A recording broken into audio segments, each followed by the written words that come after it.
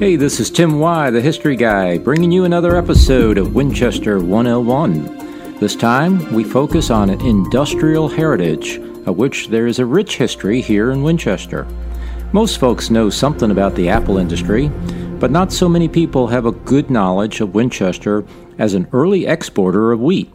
Likewise, many folks new to the community may not realize how much early and mid-20th century industry was downtown in the form of textiles.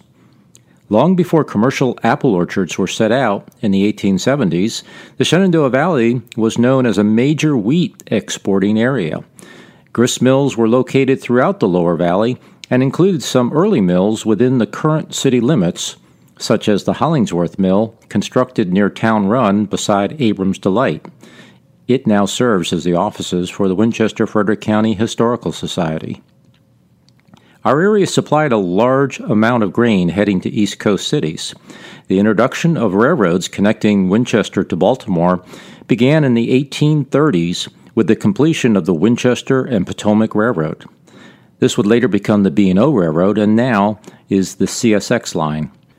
Winchester was also served by the Chesapeake and Ohio Railroad, or the C&O Railroad, that served the west side of the city, where coal came into the city and wooden barrels and crates were shipped out.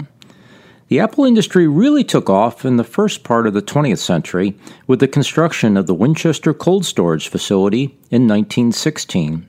In 1918, the National Fruit Product Company, or National Fruit, began to produce and market fruit byproducts such as applesauce and apple juice. The Heinz Company had a large vinegar facility down along the east side of Valley Avenue on land now owned by the O'Sullivan Company, a major industry that started by making rubber shoe soles and today turns out injection-molded plastic and vinyl products for automobiles. Just across Valley Avenue from the former Heinz facility was the Virginia Apple Storage Facility, which along with the Zero Pack facility on North Cameron Street and the Winchester Cold Storage Facility on North Loudon Street provided a huge capacity for cold storage of apples. As mentioned earlier, textiles were an important part of Winchester's industrial heritage.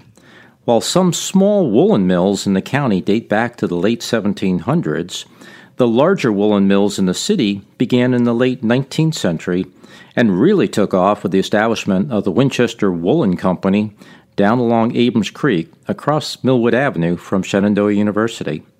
At one point, this mill ran 24 hours, employing about 200 workers, making men's knickers and caps.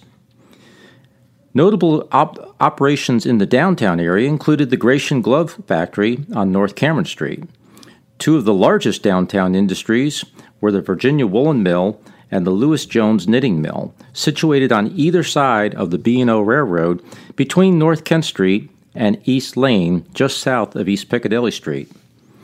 The Virginia Woolen Mill commenced operations in 1901, but suffered a serious fire just 3 years later. The company quickly rebuilt and expanded many times in the early 1900s, supplying blankets and clothing for World War I soldiers. The large weaving shed anchoring the corner of East Piccadilly Street and Northeast Lane reached its full size in 1923. At its peak in 1939, the company had 539 employees and had 120 looms buzzing night and day. The mill started losing money in the early 1950s, and when company president H.B. McCormick was killed in an auto accident in 1955, the fate was all but sealed. The mill closed in 1958 and served other uses, including a distribution center for American Woodmart, until 1988. In 1999, it was demolished to make way for the Timbrook Public Safety Center. The Lewis Jones Knitting Mill along North Kent Street turned out underwear for many years before being shut down.